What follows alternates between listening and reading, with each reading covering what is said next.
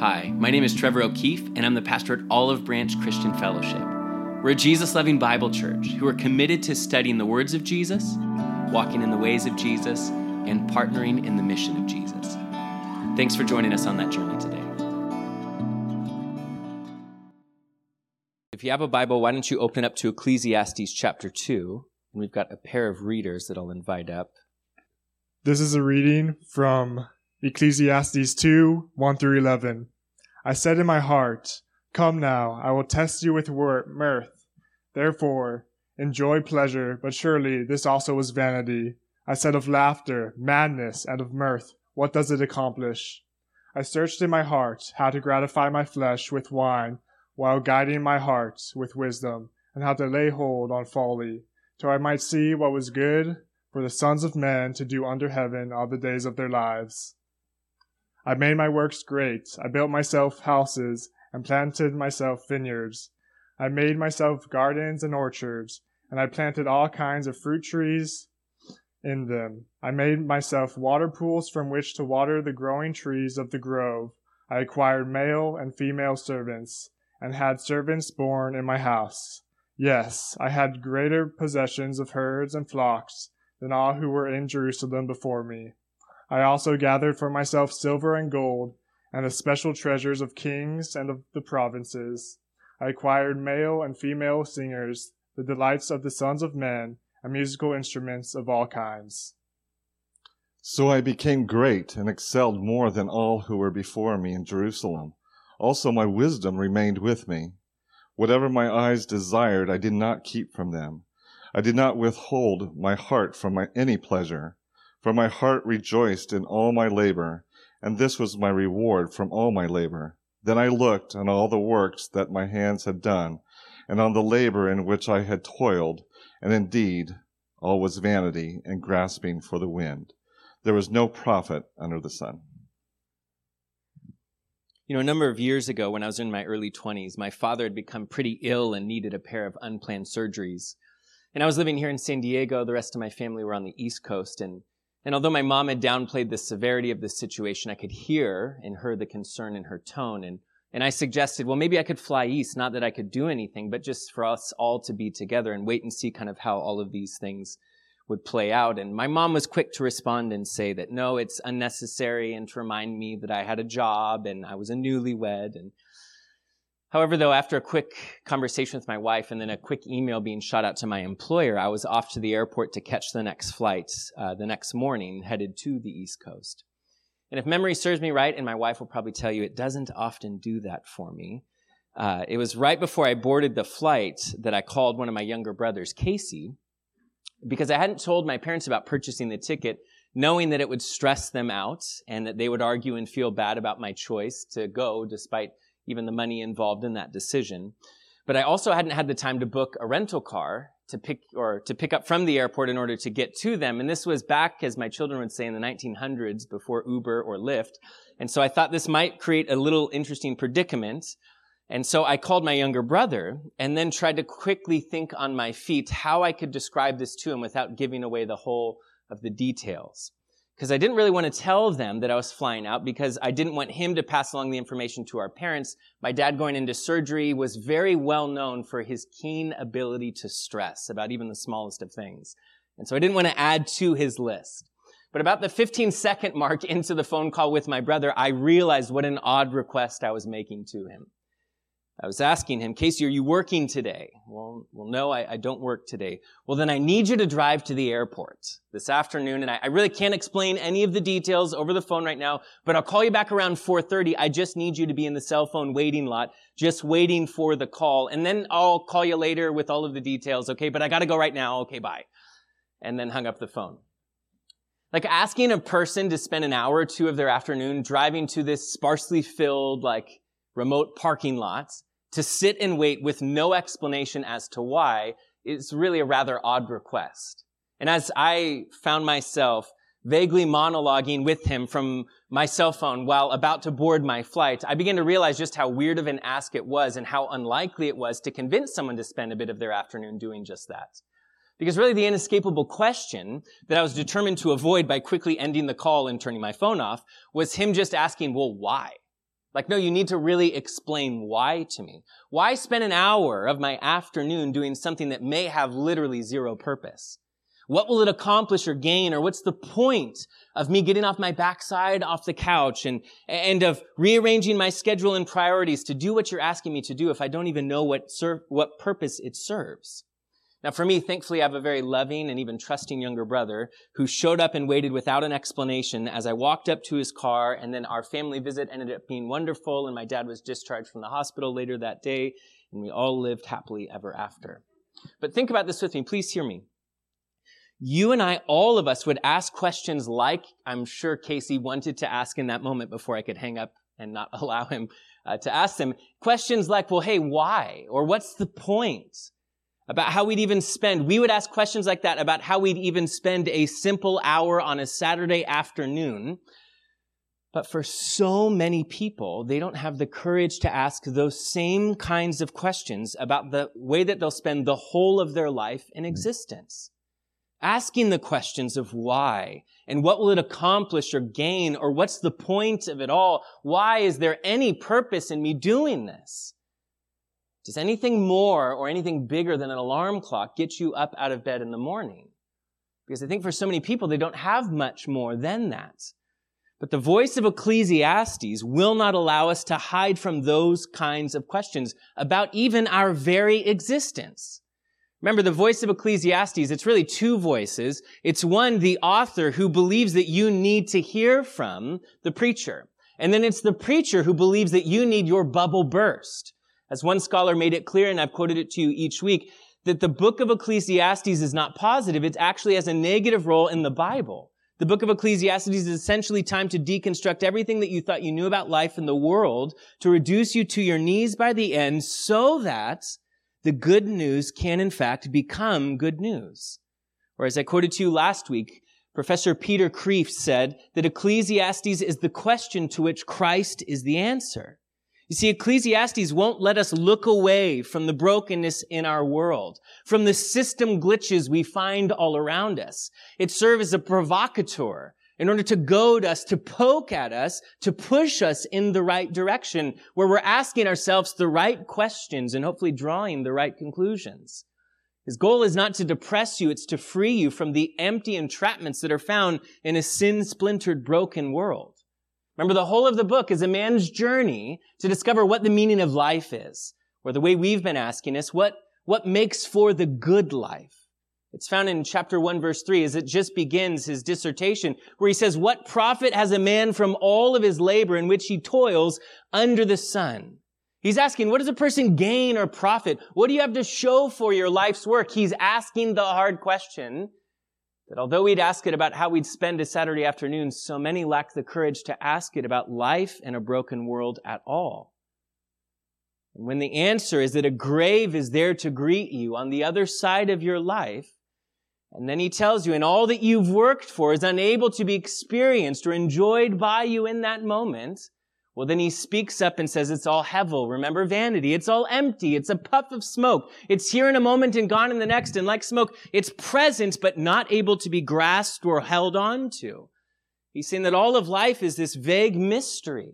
Remember, the voice of Ecclesiastes is assuming that all that is seen is all that there is. He refers to that mentality as life under the sun. It's his way of describing a life that is lived as if there's nothing beyond this life. He's expressing a belief or living with a belief that there's nothing above or beyond this sun, only what's underneath it. In his book, Living on the Ragged Edge, author Charles Swindoll, he's defined life under the sun as the voice of Ecclesiastes, and I quote, looking under the heavens to find happiness without God. So who is our seemingly sad, mysterious preacher here? Remember, he introduced himself to us as a preacher. It's a Hebrew word, koheleth.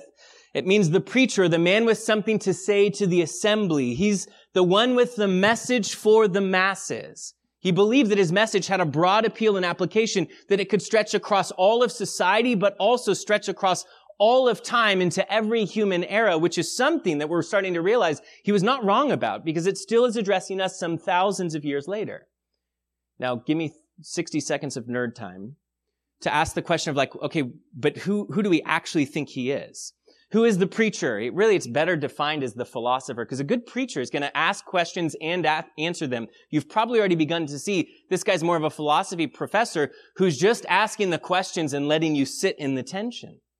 Well, in verse 1 of chapter 1, he identifies himself as a son of David, of the line of David, and that he was a king in Jerusalem. And so most people throughout church history believe that this was Solomon, who's the author here.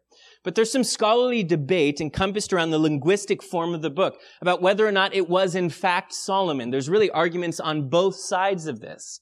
And there's even some biblical and historical debate regarding whether or not Solomon was the voice of Ecclesiastes for at least a few reasons, and I'll rattle them off real quick for you.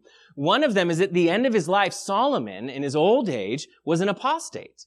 He was surrounded by hundreds of wives from foreign lands that formed alliances and then that led him into idolatry, worshiping these false gods at the end of his life.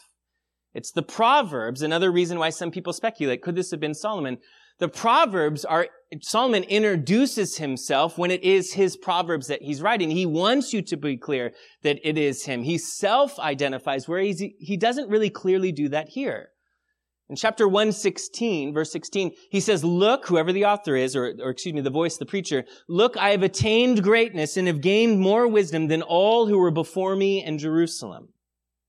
Although Solomon is the third king in Israel, it's Saul, David, then Solomon. Solomon is only the second king to reign in Israel. His father David was the only one that preceded him. And so some would just point at that and say it's kind of an odd flex for the guy to be commenting on, like, I'm the wisest man to ever reign in Jerusalem, when there's only one person who ever did it before him. It was his own father. So whether Solomon, though, or some other future king, or an ancient linguistic form of writing where the author is embodying a Solomon-like caricature, whoever this is, whatever it is, whether a biography, an autobiography, or a ghosted autobiography, it really doesn't matter. As you've already begun to see, his message is clear and inescapable for all of humanity, really throughout all of human history. And that's that life under the sun is hevel. Remember, it's that puff of smoke.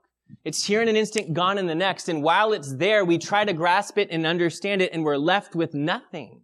We can't comprehend it. It's an enigma. It has within it, life does, all of these paradoxes. And see, we're asking, along with the preacher, what makes for the good life? And the truth is, for many of us in our experience under the sun, we live it with the belief that if I only had more pleasure, then I'd be satisfied.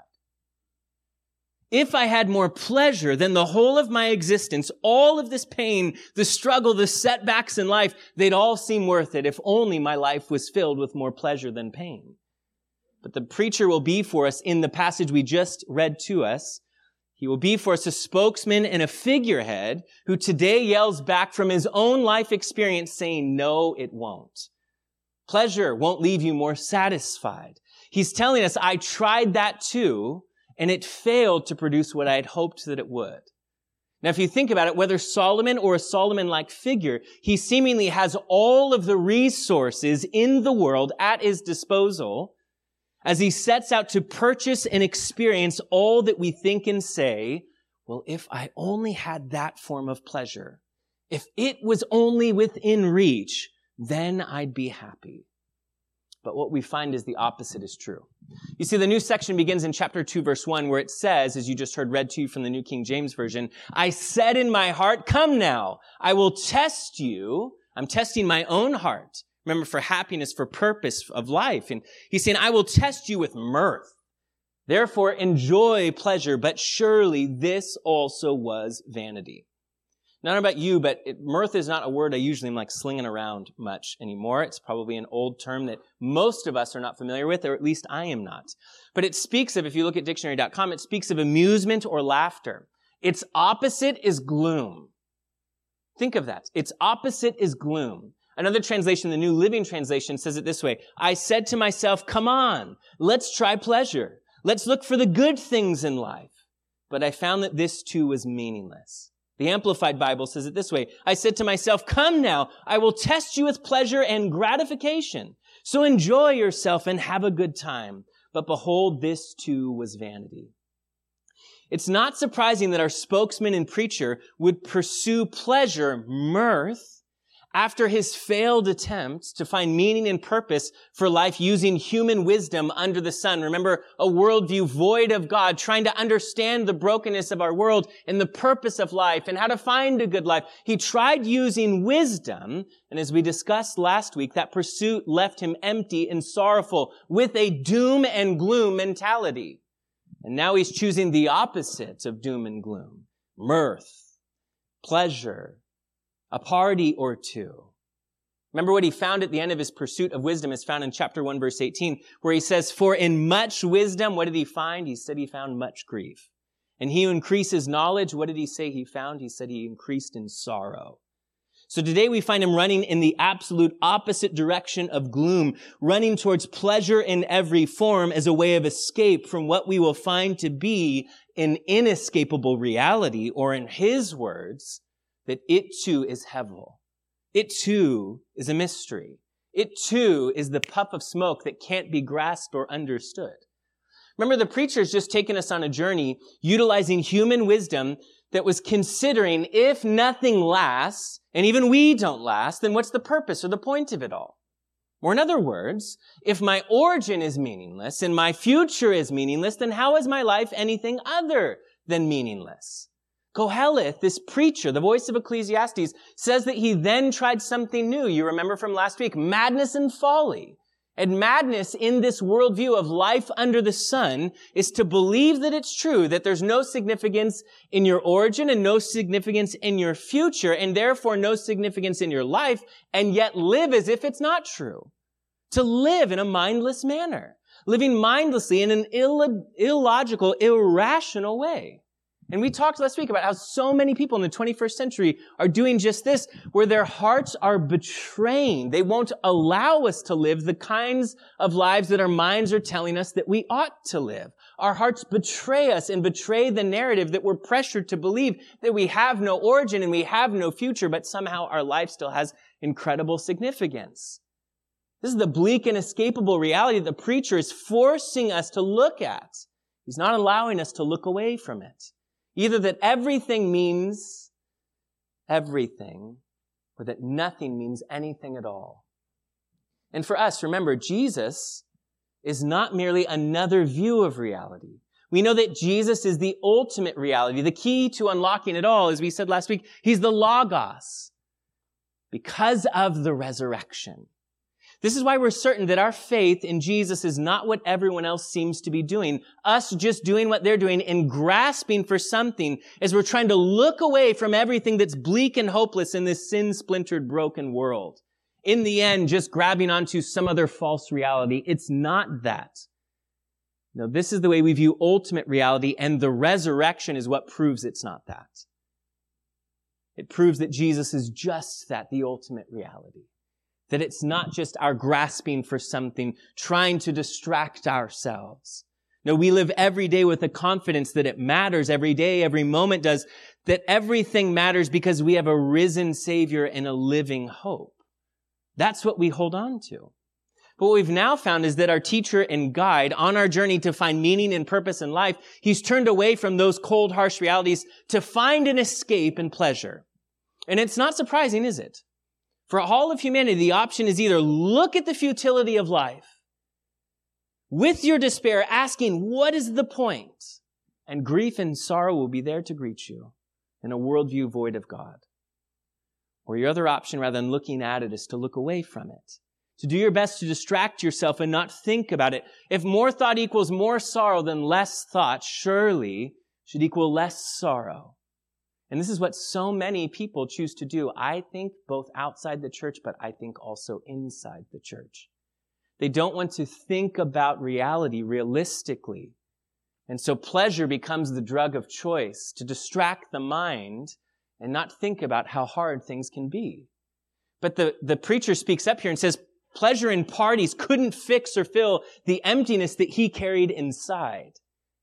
You see, our preacher and guide will embody here the modern mantra of if it feels good, just do it.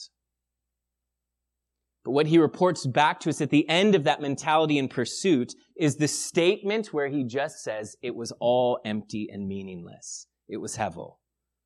You see, when you look at the way that he chooses to communicate the pursuit of pleasure, we can quickly surmise that trying to make pleasure your reason for existence and the answer for your own brokenness that you encounter in a life under the sun, you quickly surmise two things. One is that it's a selfish pursuit, and the second is that it's a really empty pursuit, just to pursue pleasure. I say it's a selfish pursuit because, as you see in the text, there's this pattern in his pursuit for pleasure, and it's that he keeps saying again and again, I sought to do this. This is what I wanted, so I went after it. The second half of verse 3, I search in my heart how to gratify my flesh.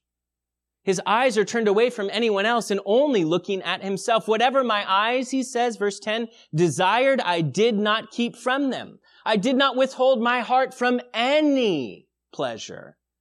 You see, the only mention of people here in this whole rant about him searching for pleasure is purely made in an indirect way.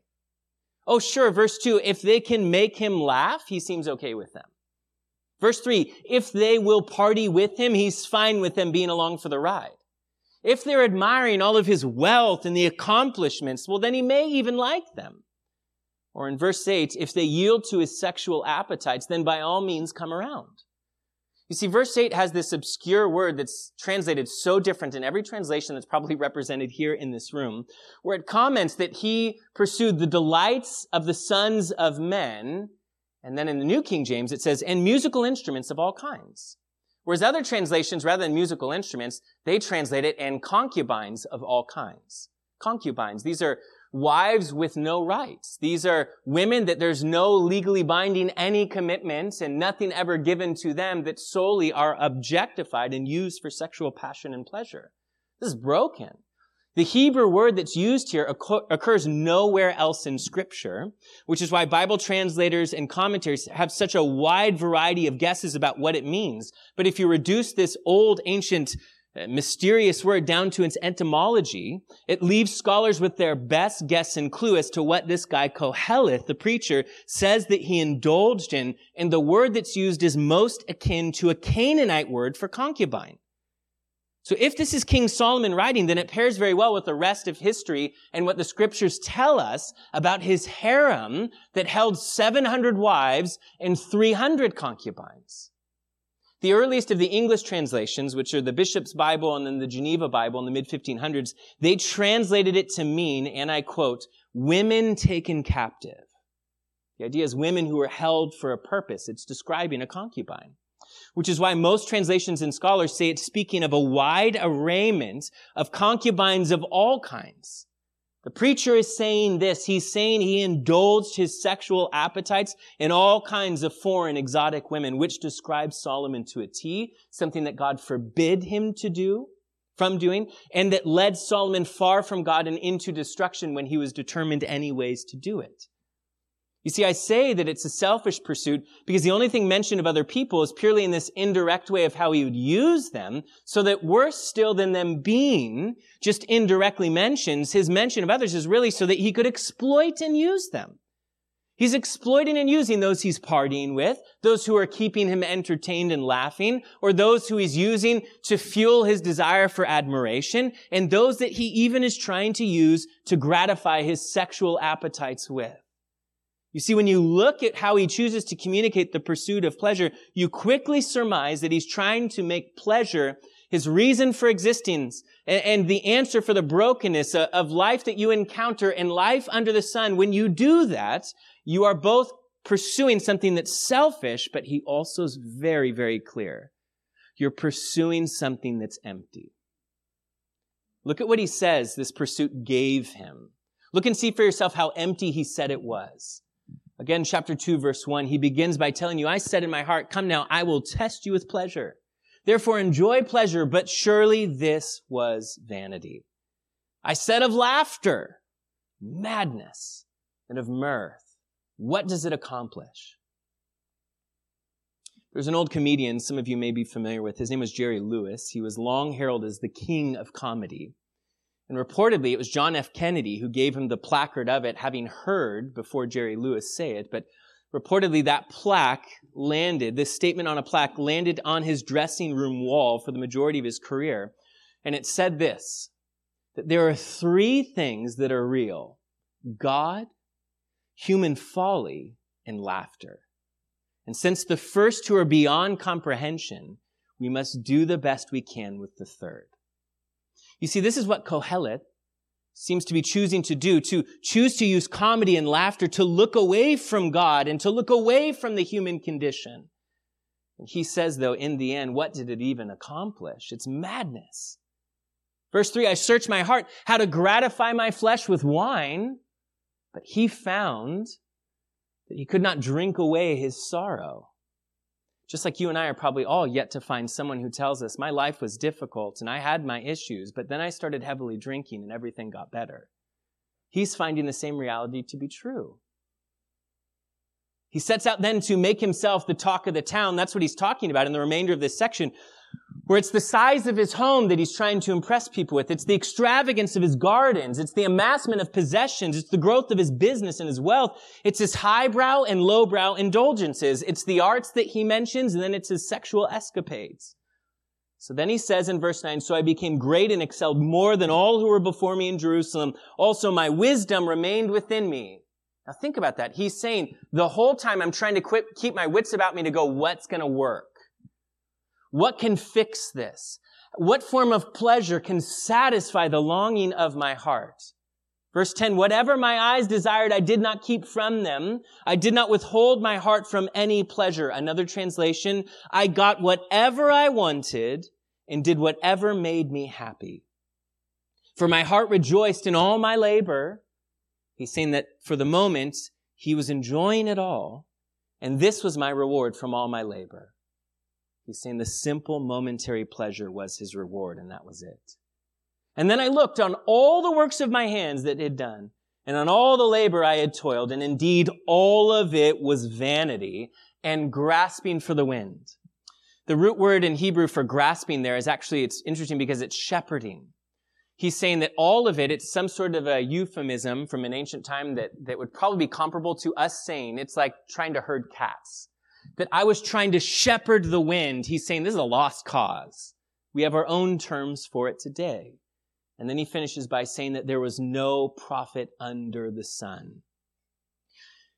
Okay, now bear with me because I want to make an important transition point here. So hang on, hang with me.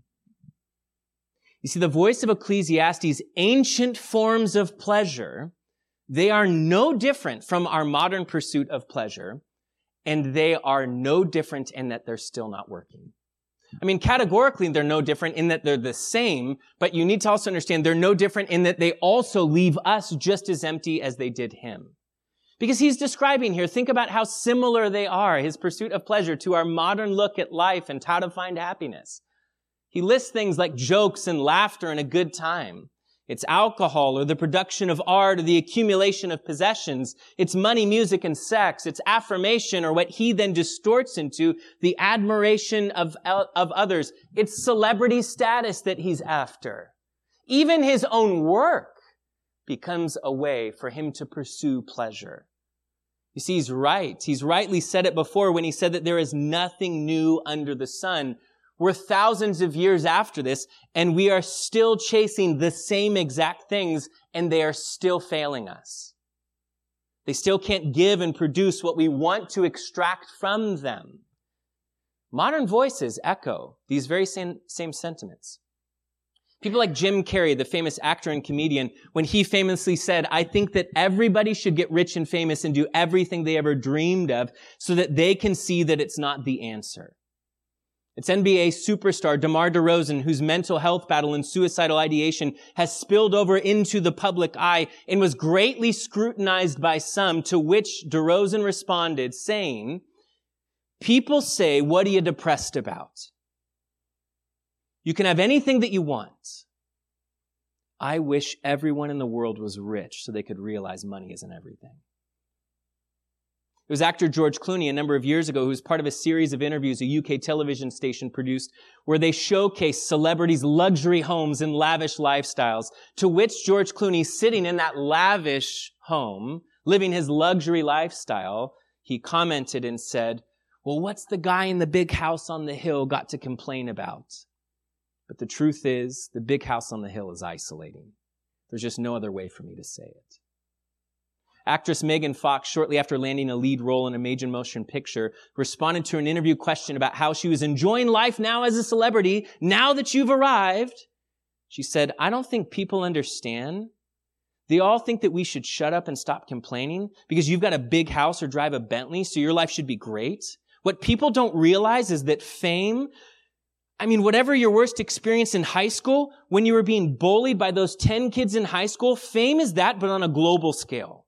We're being bullied by millions of people constantly." There's an article by The Atlantic that they published just recently, just over a year ago, entitled "To Be Happy, Hide from the Spotlight." I'll read you this excerpt from the article. And I quote, "In many cases, tobacco, drug use, and to some extent unhealthy foods, we as a society have now recognized these tendencies and taken steps to combat them by educating others about their ill effects. Why have we failed to do so with fame? None of us, nor our children, will ever find fulfillment through the judgment of strangers. The right rule of thumb is to treat fame like a dangerous drug. Never seek it for its own sake. Teach your kids to avoid it and shun those who offer it." Or here's this quote from a powerful and influential leader who seemingly has it all. "I got whatever I wanted and did whatever made me happy. Then I thought about everything I'd ever done, including the hard work, and it simply was chasing the wind. Nothing on earth is worth the trouble," the writer of Ecclesiastes says. You see, he's rightly said it before, there's nothing new under the sun. These are the same things people are still chasing. And these are the same things empty people are still drawing the same conclusions about, that this isn't it. Pleasure is not even a thing in and of itself. It's something we try to extract from other things and circumstances. And those things we look for pleasure and meaning and purpose from, they're not even inherently bad things. They're potentially really good things that are being used, though, and abused and distorted. They're turned from a good thing that may even be a gift from God. They're turned from a good thing and made into the ultimate thing. Jokes, laughter, and a good time with friends are not a bad thing. Any more than a glass of wine or a piece of fine art or having nice things is a bad thing, or enjoying good music or making love with your spouse or being happy with your work. Those are not bad things in and of themselves. These are things that God has made and given as a gift and wired us to enjoy. But in the words of C.S. Lewis from his book, The Weight of Glory, he said it this way. He says, "For they are not the thing itself. They are only the scent of a flower we have not found, the echo of a tune we have not heard, news from a country we have never visited. These things are good images of what we really desire, but if they are mistaken for the thing itself, they are turned into dumb idols, breaking the hearts of their worshipers." You see, idolatry happens when we turn even what's a good thing into the ultimate thing. As the preacher's here doing in his search for the good life, his search for meaning and purpose, for security and significance. There's a book that we have on our resource table that I really recommend to you that discusses this. It's entitled Counterfeit Gods. And if you're not a reader, then get the audiobook because it's really great. But the book points out that the Bible is clear in displaying that the human heart is like an idol-making factory. Scripture reveals that the human heart in its broken state will turn even good things like a marriage or a family or children or a successful career or freedom or beauty or skill or integrity or competency or comfort or desire to be loved by others. The human heart will make them into idols by making the good thing into the ultimate thing. The thing that we'd give anything we have up in order to have it. The thing that no sacrifice seems too great if it means keeping that ultimate thing close by our side. You You see, money and sex are not the only idols that rule the hearts of modern men and women. Good things that are made into the ultimate thing and the ultimate pursuit of our lives are the destructive idols that plague those outside the church, and also, we have to admit, those of us inside it too. It's true, idolatry can take so many different forms, or we could say it this way, that many things can become an idol. As Martin Lloyd-Jones has famously said, he said, God has given me these gifts, but if I turn any of them into my God, I'm abusing them. I am worshiping the creature rather than the Creator. And may I remind you of what an empty pursuit it is, because more never equates to enough. But this is where I remind you of the good news.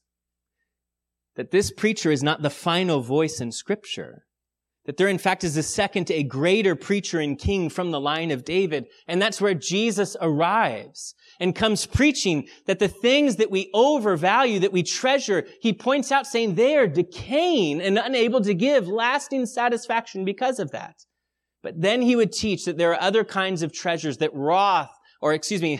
moth and rust. That's what wrath is, I guess, moth and rust together. They cannot touch. It's the shorthand for it. He says that there are things that can give lasting fulfillment. It's in the great Sermon on the Mount that he says from Matthew 6, do not lay up for yourself treasure on earth where moth and rust destroy and where thieves break in and steal, but lay up for yourself treasure in heaven, where neither moth nor rust destroys, and where thieves do not break in and steal. For where your treasure is, there your heart will be also. My friends, as the writer of Ecclesiastes will conclude at the end of the book, at the end of chapter 12, that a life lived in reverence to God and with an eye fixed on eternity is the best life to live, Jesus, the second preaching king, will come and point our eyes in that very same direction, to the horizon of eternity ahead of us. Again, quoting C.S. Lewis from The Weight of Glory, he said, it would seem that our Lord finds our desires not too strong, but too weak. We are half-hearted creatures, fooling about with drink and sex and ambition when infinite joy is offered to us. Like an ignorant child who wants to go on making mud pies in a slum because he can't imagine what's meant by the offer of a holiday at the sea. We too are far too easily pleased. See, this is the cold truth for all of us, that life under the sun is really hard. We're feeling that, I think, as a church, that it's difficult and painful. And not unlike the preacher, we have a tendency as 21st century people living in this sin-splintered, broken world to lift the glass of pleasure in hopes of drowning our sorrows and finding an escape. And it may be alcohol that we find in that glass, or it might be the pursuit of passion and love, or of becoming a homeowner and starting a family, or success and travel. It might even just be retirement and freedom to relax. These are the pleasures we think will make for the good life, but we find that they can't deliver what they promise to provide for us. So why then do we find ourselves continually running back to pleasure when the pain of life under the sun hits us? Let's wrap up with that question. Why then do we find ourselves continually running back to pleasure when the pain of life under the sun hits us? I mean, what happens when we're brought face to face with brokenness and pain in our sin-splintered, broken world? Years ago, I remember reading something where the author was highlighting different cultural responses to suffering and pain. The first that I'll present to you is the idea of the stereotypical secular humanist Westerner. He's talking about us, who thinks when they're faced with brokenness and pain, well, maybe there's a God and a higher power. Maybe not. Either way, the goal is happiness. Remove anything that impedes progress towards that goal of being happy. After all, in our own country, it is in our Declaration of Independence that this is something that no one can take from us, that God has given us a right to pursue this very thing, happiness. If that's the worldview we hold on to, then you typically just look to distract yourself when faced with pain? It's self-medication. It's alcohol, pornography, and sex. It's diving headlong into your career as a workaholic. It's a good Netflix binge over the weekend, so you're just back in the grind again.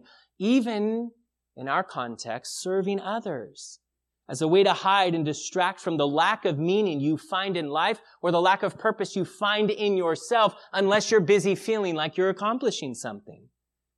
That's the stereotypical secular humanist Westerner. Our response is distraction to pain. Eastern thinking is different. Maybe you picture Buddhism.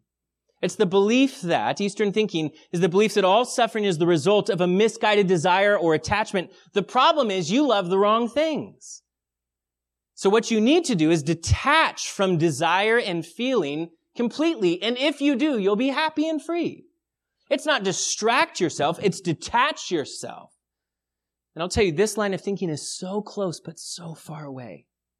Because yes, some of our issues are misguided desires and unhealthy attachments to things that we should sever. However, the answer is not just to detach yourself from all feeling or desire. God in heaven himself has not functioned this way. Jesus did not function this way. We are instructed to rejoice with those who rejoice and to weep with those who weep, not just to turn off when you or others experience negative emotion. Oh, the Western thought is denial. It's for me just to look and distract myself. But no, the Eastern thought is detachment. But what about the spiritual thought? The typical Christian thinking? Well, the way of dealing with emotional pain is really for many of us to act like nothing's wrong. To sing another worship song or to quote another verse or to attend another church gathering. Yes, in moments, we need to tell our emotions to get in line, but for some of us, we've had our emotions respond and say, screw you, pal. And then we go, well, what am I supposed to do? Because we find that we can't control our emotions. Yes, we can influence them with the control we have over our thought life, but our emotions didn't come with a clapper. We just clap on and clap off. It doesn't work that way. You see, for many of us growing up in the church, we felt the pressure then to fake it, and to act happy and okay because it felt sinful and wrong to not be okay. So we walked through life not like these other ideologies we've talked about where it's distraction or detachment. No, for us, we walk through life with denial as our main reaction to pain and disappointment. But the problem is the pain and disappointment in life in a broken world doesn't go away. It only gets worse and then it manifests in an ugly way. There's got to be a better way. Jesus exemplified a better way. Jesus walked through pain so differently. Picture Gethsemane, where Jesus went to the place of pain and the Father met him there. He didn't choose to distract himself from the pain. He didn't choose to detach himself from the pain. He didn't even choose to deny the pain. Instead, Jesus gave the Father his despair. When in Gethsemane, he said, I'm sorrowful unto the point of death. He said, I'm feeling this so deeply, I don't know that I get up off the ground again. He gave the Father his despair, but he also gave the Father his desire. When he said, is there any other way? If there is, then take this way. This cup is an Old Testament picture of judgment. Take the judgment that I'm about to receive, the wrath of God poured out on me for the sin of the world. Is there any other way? Then let's do this some other way. He gave the Father his despair. He gave the Father his desire. Can't you rescue me from this? But he also gave the Father his trust. And he faced it head on. And he drank deep of the cup that the Father gave him to drink from. He fully embraced the brokenness of life. He experienced it and was able to walk through it. Because he gave the Father his despair, because he gave him his desire, but he also was willing to give him his trust. And he could do that, Scripture says, because of the joy set before him. He looked beyond the temporal pain to see the glory of eternity free of pain, to see heaven and earth united again. For us, this kind of faith that's willing and able to do this finds itself firmly rooted in the cross of Christ and nowhere else. If you're going to trust Jesus like this, if you're going to trust the Father like Jesus did, You'll need to have a clear and consistent view of Jesus' cross in mind, where God demonstrated the depth of his love for you. That's why the writer in Hebrews in chapter 12, he says this. He says, therefore we also, since we are surrounded by so great a cloud of witnesses, let us lay aside every weight and the sin which so easily ensnares us, and let us run with endurance the race that is set before us, looking unto Jesus. The Greek language there is to look away from everything else and only towards Jesus, the author and finisher of our faith, who for the joy that was set before him endured the cross, despising the shame, and is sat down at the right hand of the throne of God. For consider him who endured such hostility from sinners against himself, lest you become weary and discouraged in your souls. Jesus went to the place of pain, and the Father met him there. It wasn't distraction that he chose, or even detachment or denial. No, he embraced it, experienced it, and walked through it. What happens when we are brought face to face with brokenness and pain in our sin-splintered, broken world? And when pleasure can't drown it away, we have to do as Jesus did. You see, all of us deal with brokenness in our world, and we deal with weaknesses in ourselves. At the fall, the earth took on a curse, and as the byproduct of man's rebellion against God. And that curse would affect society forever, both human individuals and society as a whole. Relationships within society would be marked by pain and disappointment. This would also impact our work forever, that thorns and thistles came out of the ground. It was God's way of telling you that frustration and failure would be a part of the human experience from here on out. See, the curse and brokenness we face, though, was meant to drive us to our knees to recognize our need for a Savior. However, instead of letting those things drive us to God, we run from them and burying them, hoping that the intoxication of pleasure will numb us to their realities. But every single one of us are broken, damaged, cracked, imperfect. It's something all of us unfortunately share in common. And our world treats weakness and failure as terminal. It's viewed as the end. And to let someone see it, it's over. God sees it as just the beginning, though. Because he says things like that this wound becomes a conduit, a channel that I'll pour my life and love and power in and through. That this is the way, your weakness, admitting that it's there, is the way to greater strength. Because when you are weak, you'll see the need for my strength, and I'll give it to you. You'll find that you're strong. Listen, what if God is less interested in just healing and completely removing all of our hurts than he is in leaving and using some of those wounds that remain? That isn't exploitation, because I've come to believe that some of those wounds that remain in my life have begun to give me more than they cost me. See, Jacob walked with a limp for the rest of his life after wrestling with God. Paul had a thorn in the flesh that he wasn't relieved of, and I have insecurities and wounds that I wish that Jesus would just heal and completely remove in an instant. Instead, though, he's turned some of those isolating, deep and empty wounds and pits of my pain and life into deep reservoirs that house the living water of his grace and love, so that I can know him more intimately, and so I can dispense what he has freely given to me. I can show others the love and grace that he's poured out on me. Pain and victim is not my identity or yours. Pain does not define us. It's meant to propel us back to Jesus and his goodness. It's the pathway leading us back to him in our brokenness. Which means, if that's true, we don't have to distract ourselves or detach ourselves or deny the reality that we face. Author Pete Scazzaro said it this way. He says, when I am fully aware of how broken and fragile I am, I gain a small glimpse into how wide and long and high and deep is the love of Christ, and to know experientially this love that surpasses knowledge. To the extent to which I am in touch with my lostness and brokenness is the extent to which I grasp the glory of the gospel and am able to revel in the Father's love for me. You know, I wish it wasn't true, but we as a church, it feels like we're living this, aren't we? We're experientially in Ecclesiastes. I don't know if you feel this way, but I sure do.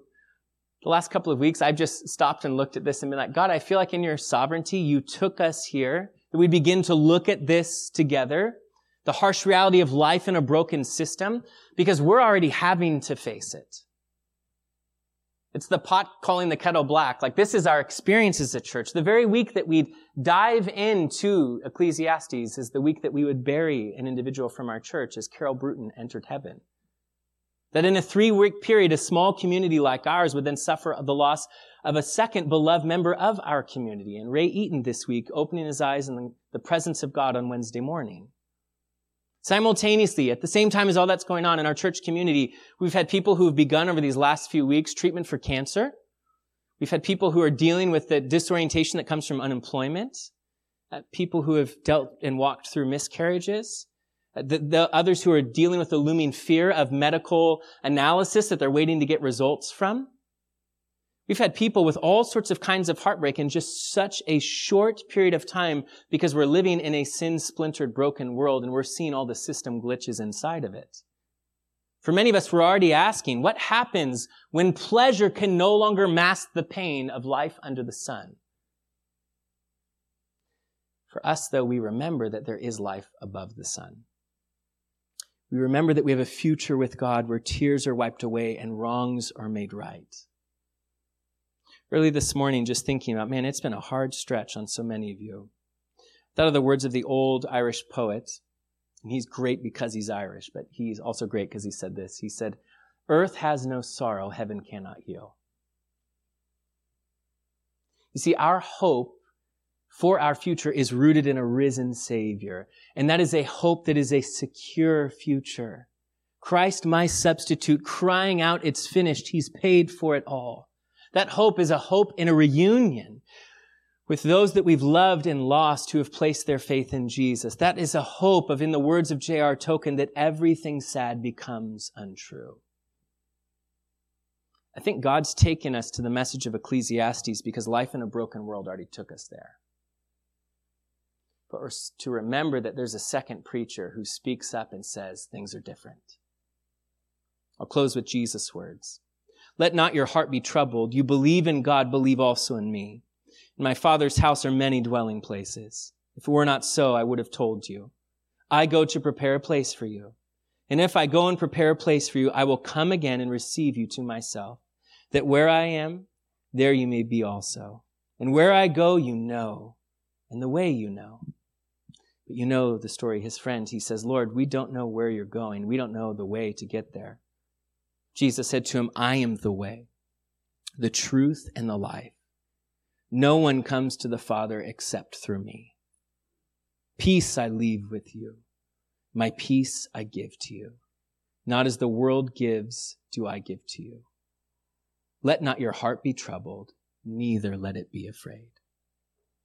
Jesus, I'm so thankful for the voice of you, the second preacher, the preaching king from the line of David who came to give us a whole new paradigm for life, who can say more than meaningless and empty, who could in triumph yell that it's finished and completed, who in the future your voice is heard saying, "Behold, I've made all things new again." Jesus, our attention is turned your direction. Our life in a broken world, Father, it's hard and it's a gut punch lately. But Jesus, we look beyond life under the sun to look at life beyond it. Jesus, we remember you today. And I'm praying for hearts that need encouragement, that today you would be the lifter of our heads. In Jesus' name, amen. Thank you again for listening to the Olive Branch Christian Fellowship podcast. For more information about our church, go to olivebranchcf.org.